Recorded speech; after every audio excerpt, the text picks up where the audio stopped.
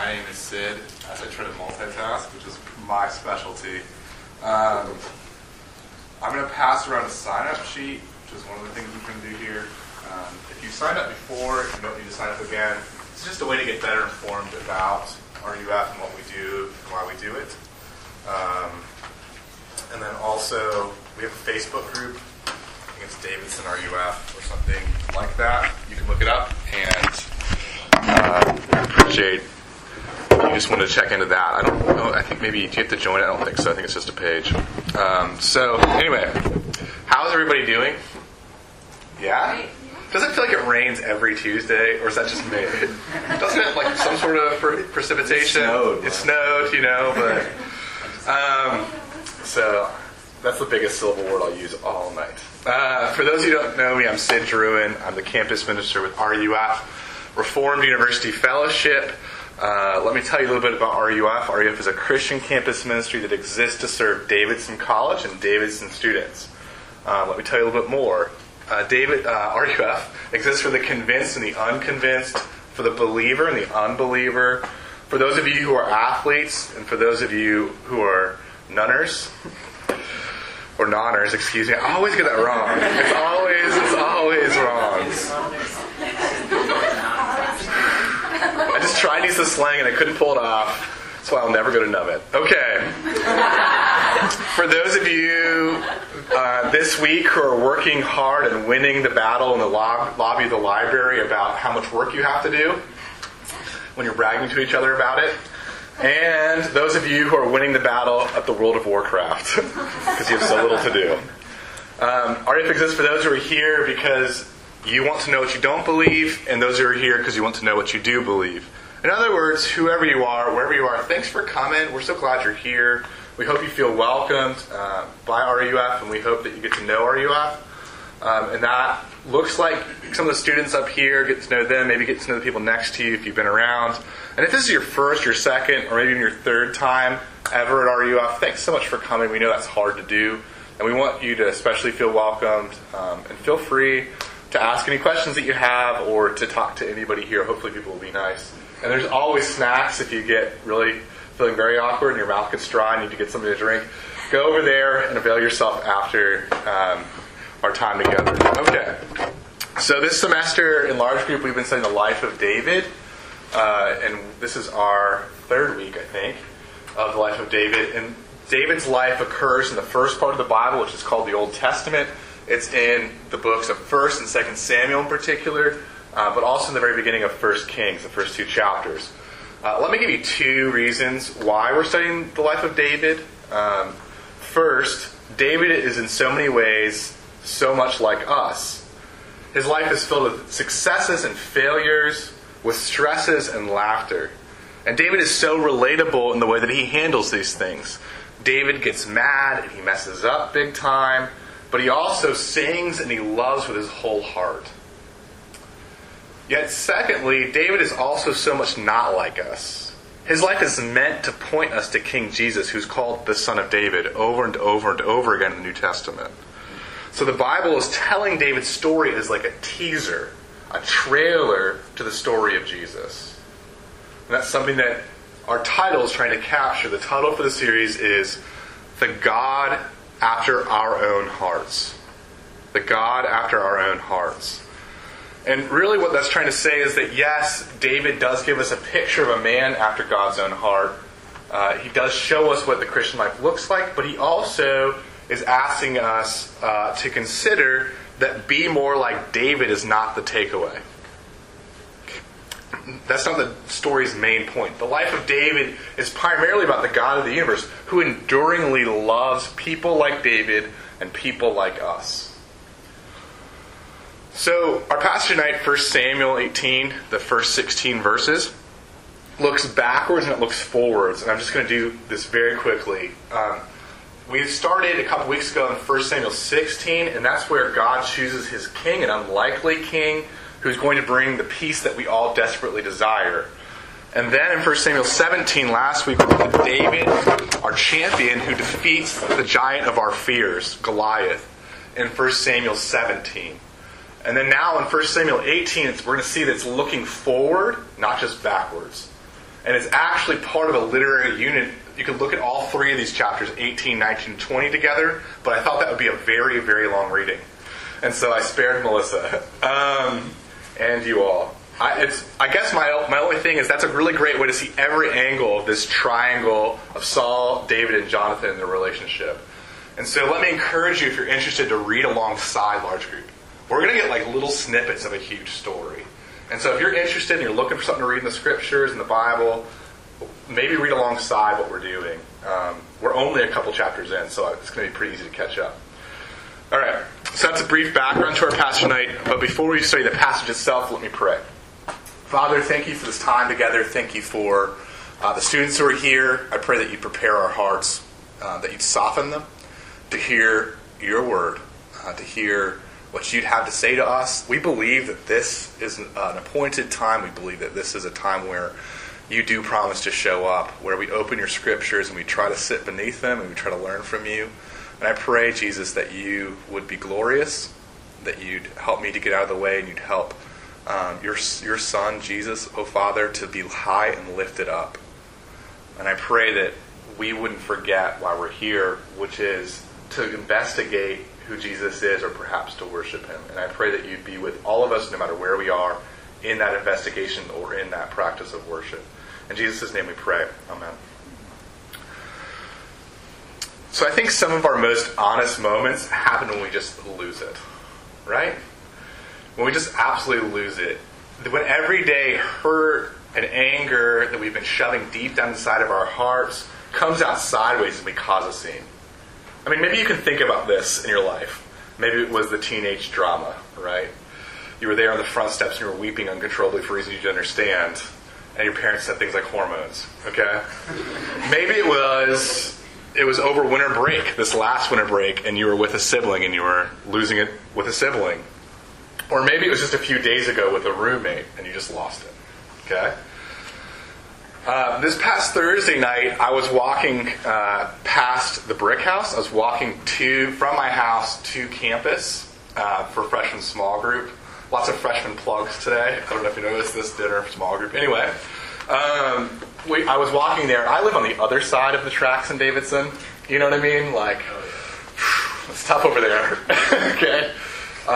So I live in Watson Street, and so I have to pass the train tracks, but I also have to pass the Brick House. And it was pretty chilly that night, so I really didn't expect to see anybody outside in the patio. And then I looked over, and I saw a few people in the distance, and I was like, I wonder what they're doing. And I kind of assumed it would be a smoke break. You know, people go outside even when it's cold to smoke. But then I looked a little closer, and I saw this incredible scene. In fact, I heard it first. It was a scene. One woman was screaming and sobbing at another woman. Just losing it. And I did what most of us would do in that sort of situation, right? In like this full force fury of emotion, I just kind of like ducked and covered. Tried to not make eye contact, I sped walked, right? And so I don't really know if... That's not a word. I think it's hyphenated. I don't really know if those people were students. I don't really know if they were here. Maybe one of you was in the scene.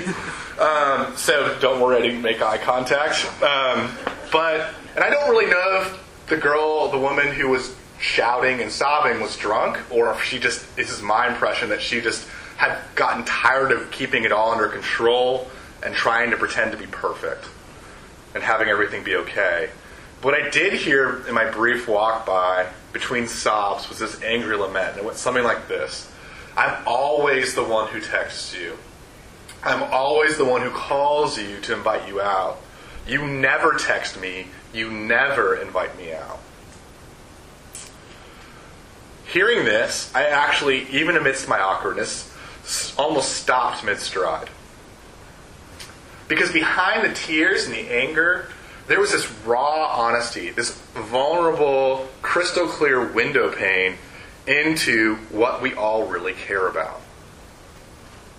I mean, we can all relate to this woman's grief in some level, can't we? Who hasn't felt missed or overlooked or left out or uninvited? Who here hasn't unconsciously kept some sort of mental tally, a scorecard like you'd have in putt-putt with a small pencil, with who's the better friend, you or your best friend? In fact, I saw a Facebook post where someone actually had a score. Me, 7. Best friend, 3. Literally saw that, okay? Now, maybe that's not you. Maybe you're so busy you don't have time to think these thoughts or have these moments. But let me ask you a question, particularly if that's you or if that's me. Okay? Do you pack your schedule with good deeds so you don't have to put yourself out there for indefinite amounts of time?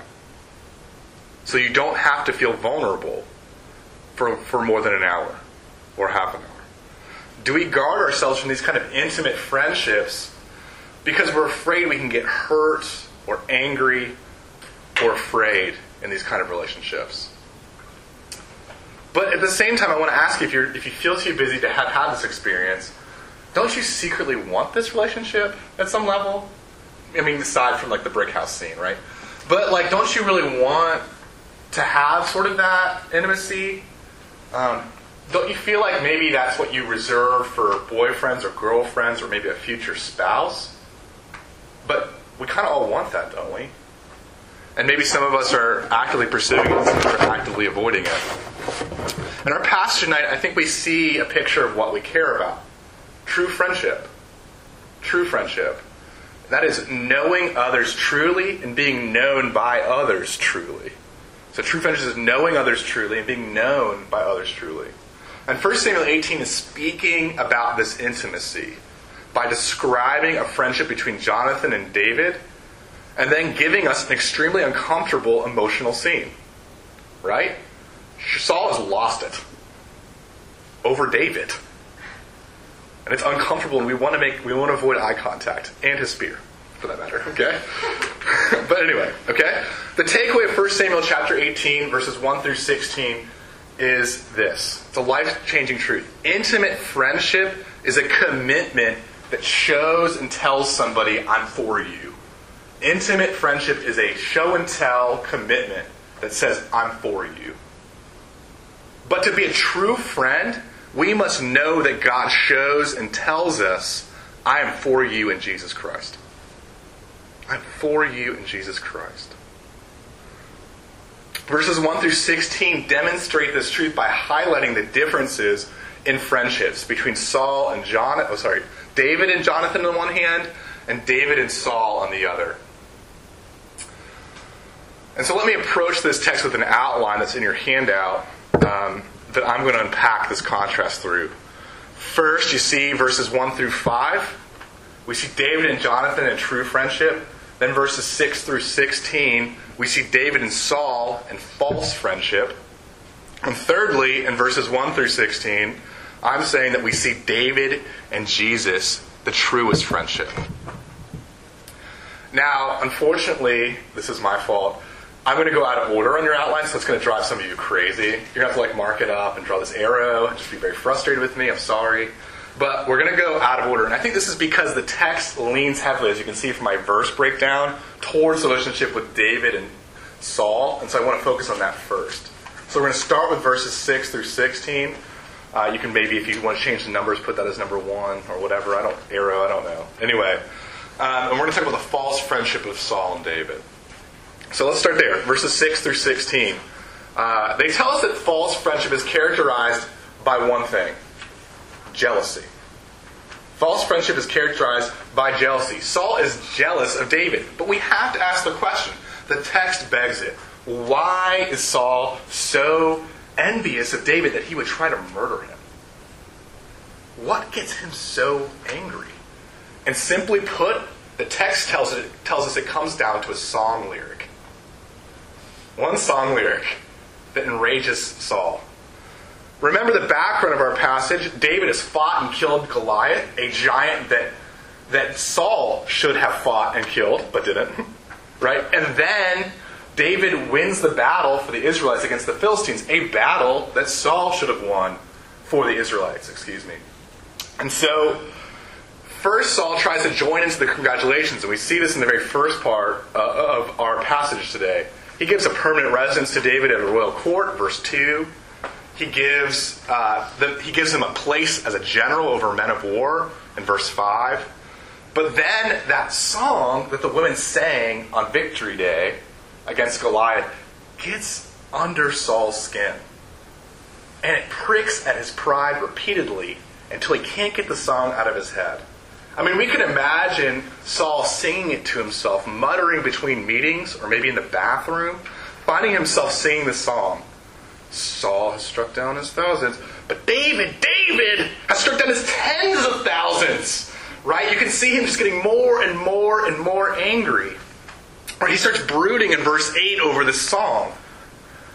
He starts analyzing every little phrase and every little word of this song, turning it over in his mind. So this is what every household of Israel thinks about me and David? So every woman and every man and every child thinks, Saul, he's okay. But David, he's in a whole nother league. Saul's a minor league guy. David's a major league guy. Saul's pee-wee football. David is NFL. He's 10 times the man of Saul. He's 10 times better at everything. And we can imagine Saul as he goes back and forth and says, that's totally untrue. I'm the king. Gosh darn it. And David's just a man-child who plays the lute. Okay? Or he sort of, on the other hand, goes, oh, maybe they're right. Maybe I should have fought. I was a coward with Goliath, and I had 40 days of waiting because I'm such a coward. And I'm not sure. Maybe I'm just full of nothing but hot air. But before we try to distance ourselves from Saul in this story, which is already kind of happening mentally and emotionally for you, we need to wrestle with the way that we struggle with jealousy and envy in our lives. Look, maybe we call it competitiveness, or drive, or ambition, but Davidson majors in this emotion. We do, if we're honest. We understand that. Every one of you is here because you are striving to stand out, to be special, and admired. That's why I was here. And jealousy is what happens when we're not admired. When somebody else stands out and is publicly proclaimed as special. And this happens all the time at a place like Davidson, doesn't it? Right? Everyone here was the high school standout. Everybody here can't be summa cum laude. We can't all get the lead part. We can't all earn MVP honors on the team. And this concern drives us. It pushes us more than we're willing to admit. Can we just say this? I know this is an admissions line, like Davidson admissions. What's really the difference between being competitive with ourselves and just being competitive? Honestly, can we just talk about that for a second? I feel like that might not hold water. And I'm going to be real honest because I think this is hard for you to hear. I'm going to tell my story. This is my big sin. I struggle so much with envy and jealousy. It's the thing that kills me. I remember my freshman year at Davidson, I kept hearing about how everyone I knew had some sort of scholarship or was in some sort of foundation or had a grant or went over to special deans' houses for special dinners because they were great. And I was so upset. I was so angry that I found myself applying for a scholarship grant in the spring of my freshman year. Not because I even really wanted it, but because of straight out of envy. Because I wanted to have a title. Or even now, this isn't just past tense in my life, that was freshman Sid. He's totally over that. Look, I struggle to this day. This is how I struggle so much with other ministers' success. Look, I think about it this way. Here I am busting my hump, right? All I do is write sermons and meet with too many people and lead too many Bible studies and answer all these emails and all these texts. And I drink way too much coffee. And then I hear about my friend's ministry just taking off. Right? There's just some sort of genuine revival happening over there. They're popping up circus tents in the middle of fields. People are gathering by the thousands. This person just gets up there and reads with a monotone from their manuscript, and everyone's getting converted. And and then all of a sudden, they're in Walmart, right? And they can't even make eye contact with people, but everyone talks about how relational that guy is, right? And people just can't stop talking about this guy. They can't, every blog post he has becomes a Facebook profile or gets retweeted. And I just, and when I hear about that, My heart bleeds like an ulcer. It just does. I'm a mess. My first reaction is not to rejoice at what the Spirit's doing in that person's ministry or in that life. My first natural reaction is to find something wrong with what's going on. And then my second reaction, naturally, is to copy it as fast as possible. Okay, so this is a bit of an exaggeration. The circus tents. Okay, but it's not that much of one at a heart level. I find myself feeling professional envy over other people and other friends all the time. My heart is sick. It's sick with the hatred of other successful people. It just is. And my point is this. I need Jesus' healing. And I think we all do. We all need his healing in this area. We need to believe even more that Jesus is for us. We need to believe even more that he laid down his life for us on a cross 2,000 years ago. But I'm getting way ahead of myself. Okay? Verses 6 through 16 also tell us that behind our jealousy is fear. A fear that expresses itself in anger. Look again at verse 8. There we see the root of Saul's jealousy. It's fear. He's afraid he's going to lose his kingdom. That David's going to become king instead of him. And this fear over his kingdom leads to an intense anger. And that anger, Saul tries to shove deep down in his heart in the darkest place he can imagine. But then all of a sudden it comes out sideways and causes a scene, right? All of a sudden there's a spear and an attempted murder 2 times in verses 10 through 11. And then there's this sort of passive-aggressive way that Saul puts David at the front of the lines and tries to get him killed. Okay? You'll hear about that later in David's life with someone else. Okay? A little teaser. But so Saul's trying to kill him with a spear in verses 10 through 11, and then verses 12 through 16, he's trying to kill David by the hand of the Philistines. And again, we need to stand in Saul's shoes for a moment, as uncomfortable as it is. We need to understand where the jealousy and the envy come from. And I'm going to use myself as a personal example again. Okay? Maybe that's uncomfortable for you. I'm sorry. Why do I get so worked up about other people's giftedness and other people's success? Because I'm afraid I'm going to lose my kingdom. I'm going to lose it. Whether that kingdom is RUF, this sermon, my intelligence that I thought I had in my freshman year of college, still think I have, and this insecurity about my performance gets me really, really angry at other people, at their success and their public performance. Whether it's in ministry or academic scholarship. And really the issue here is not whether we get angry and afraid, because everyone does. The issue is how we handle it when we get angry and afraid.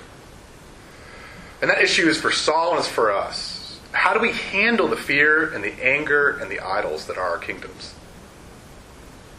Will we hide them, even from ourselves, and shove them into the darkness of our hearts? So they come out sideways in ways we don't expect? Or will we get radically honest and confess them to ourselves and to God and trust that Jesus Christ's perfect faith and perfect peace is for us? It's for us. Even when we're imperfect, even when we are jealous. If Saul and David are a warning of what friendship isn't, false friendship, Jonathan and David are, in verses 1 through 5, a model of what friendship is, true friendship. Okay, so one's a warning and one's a model. And one's a false friendship and one's a true friendship. And this is point 2 in your outline. Is where we are. Verses 1 through 5 tell us that true friendship is characterized not by jealousy, but by intimacy. By intimacy. Jonathan is intimate with David. And this is amazing and clearly supernatural. Do you know why? Because the context, the background for Jonathan's relationship with David is exactly the same as Saul's relationship with David. The same exact thing happened, right? David was chosen king. Chapter 16. David was the champion who beat Goliath. Chapter 17. Right? And then think about this. In the song of verse 7, that song lyric, where's Jonathan in that song lyric? He's not even mentioned. So if Saul feels inferior to David, Jonathan feels just straight up left out. Like he wasn't even mentioned. But look at the way that Jonathan handles David's success. Verse 1 tells us, Jonathan loved David as his own soul. And this is because the soul of David was knit to the soul of Jonathan, verse 1 tells us as well. And really we don't have good modern categories for this kind of love. Do we? It's kind of intimate. It's a love that selflessly knits together at the heart level. It's like soulmates. But we're not talking about romance. It's very hard for us not to make a romantic turn here. It's very hard for us not to sexualize intimacy. Think about it for a second. We assume that an intimate moment, when there's a soul connection, should naturally result in sex. Whether it's for the evening, or whether for a lifetime. But notice that the passage doesn't assume this sexual outcome. Jonathan has a love, an intimate love, but he consummates this intimacy not with sex, but with a covenant. Verses 3 and 4. Totally crazy. Verse 3 tells us Jonathan made a covenant with David. And so instead of uniting bodies, he takes a bunch of dead animals and cuts them in half and makes a thoroughfare between dead animal parts. Okay? This is what cutting a covenant meant in the Old Testament. It's like cutting a deal. Okay? You take animals, you cut them in half, and you walk between the animal parts. The hindquarters and the forequarters. Anyway, I don't know what that word is. But you do this so that you can show and you can promise steadfast love to the person you're making this agreement with, this promise with. And you say, basically, by walking through these animal pieces, let the Lord do to me as these animals if I don't keep my end of the promise. Like, cut me in half. Okay, so it's pretty serious. It's like being blood brothers, but more blood. Okay? Then in verse 4, Jonathan demonstrates what these words mean with his actions. Okay, and this is even more powerful. He literally physically disrobes his royal robe, and he gives his weapons to David. In the face of a true king and a greater man, Jonathan literally gives up his claim to the throne. That's what he's doing. Do you realize that? Instead of competing with David and trying to destroy David for the sake of his kingdom, Jonathan pledges to serve David with selfless love, to serve David with his kingdom.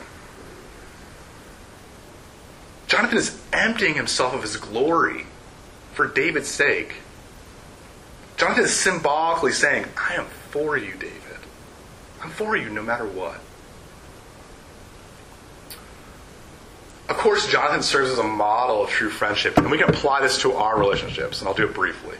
What would it look like to practice this kind of intentionality in our friendships? To consistently make time and effort to serve one another. Or diagnostically, let me ask you a question, or ask me a question too. How do we handle other people's giftedness and success?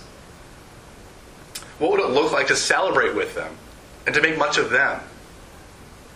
What would it look like to give our time and our stuff to another person without expecting to get it back in return? I mean, after all, that's what Jonathan's doing. It's not like David's just going to borrow the kingdom, right? Oh, here, have it for a while and give it back after 5 minutes. Okay? That's not what's happening. Okay? He's giving him permanently the kingdom, not expecting it back. But I think there's a better and greater application here of Jonathan and David's relationship, and really of Saul and David's relationship for that matter. And it points to Jesus' true friendship with those who follow him. And this is point 3 of the outline, for those of you who are still counting. Okay, we're still there. Okay? And look, for instance, we can't sacrificially love like Jonathan loves without knowing that Jesus sacrificially loves us. Do you get that? It's the basis of our intimacy, is knowing that God intimately loves us. But further, we have to understand that no matter how much people promise to us, they're going to let us down. They will inevitably forget about us. They will pass us by. They will betray us out of fear and out of anger. And we will let ourselves down. Something someone says will get under our skin, and we will repeatedly prick our pride until we feel jealousy. And in these moments, we can't stand in front of a mirror and forgive ourselves. We can't say, Sid, you're forgiven. Okay? Because it's not going to stick. We need someone else, someone who loves us with a steadfast love that can actually keep his promise. We need someone who emptied himself of glory, Philippians 2, in order to lay down his life for another, John 15. Jesus loves us as a true friend. He's the one that Jonathan only dimly reflects, that Jonathan's a signpost towards. Do we realize that Jesus made himself naked for us? That he shed his royal robe for us?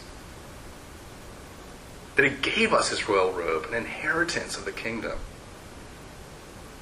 At his crucifixion, Jesus exchanges the royal weapons of war for iron studs nailed into tender palms and tender feet. And at the same moment of his crucifixion, perfect love and selfless friendship meet in the persons of the Trinity, the Father, the Son, and the Holy Spirit. And guess what happens? They're ripped apart like the animals, so that we can enter into that relationship.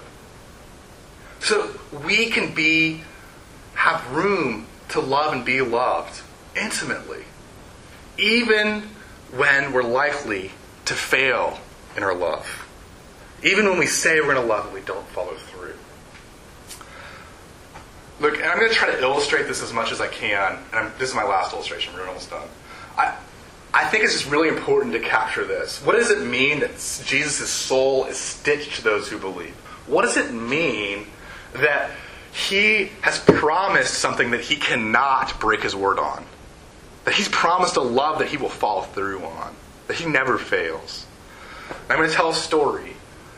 There's a college football coach. I think it's the Florida State coach. I know we have to do one more football illustration. It's the end of the season. Okay? And I think you'll understand this even if you don't like football. Okay? But look, he just won the national championship. And he comes home. And there's like this giant parade. And there's this crowd. And there's this scene. And for an hour and a half, people are chanting his name. Cheering his name in unison. And then he's signing autographs for an hour and a half. And then he doesn't even see his family, his wife and his children for an hour and a half. And he said of that day, it was the best day of my life. I felt the best about myself I've ever felt. But then fast forward a year. Okay? His top-ranked football team lost to the in-state rival, Florida, badly. He comes home on the bus. He goes to the stadium. Crickets. Nobody's there. He looks around. Not a single person waits to greet him, let alone to cheer him or line up for his autograph. That is, except for his wife and children. They're there to meet him. And he says it was the most depressed he ever felt about himself. But you know what the coach's wife told him on that day when no one else was there? At that soul-crushing moment, she said, you know, we're the only ones who ever really cared about you. We're the only ones who ever really cared about you. That's because win or loss, you belong to us. Win or loss, you belong to us. That is what God is telling us about our feelings and about every performance that we've ever done. Jesus died to purchase me by his blood. I belong to him. Win or loss. Whether I'm the best at everything I do in ministry and you win every scholarship at Davidson, or I'm the absolute worst preacher who goes too long and you lose everything, every shred of financial aid that you possibly had, Jesus will be there waiting for us. Jesus stands waiting for us at the edge of the crowd of friends who always call and always text to invite us out. And Jesus stands solo when we're a jealous mess and we've made a scene again. That's the promise of Jesus Christ. That's the promise of this passage, of true friendship. Would you pray with me? Father, thank you so much for this word. Thank you for the truth that it tells us, and I pray that you'd help us to believe it. Wherever we are with it, maybe we're not sold on this. Maybe we are sold on this, but we just struggle. I pray that you would massage this message into our hearts. Your words are so powerful and so true, and I pray that you would help us to believe that you care, that you're there whether we do well or we do poorly. And I pray that that would be something that means a lot to us and that we treasure up in our hearts. In Jesus' name we pray. Amen.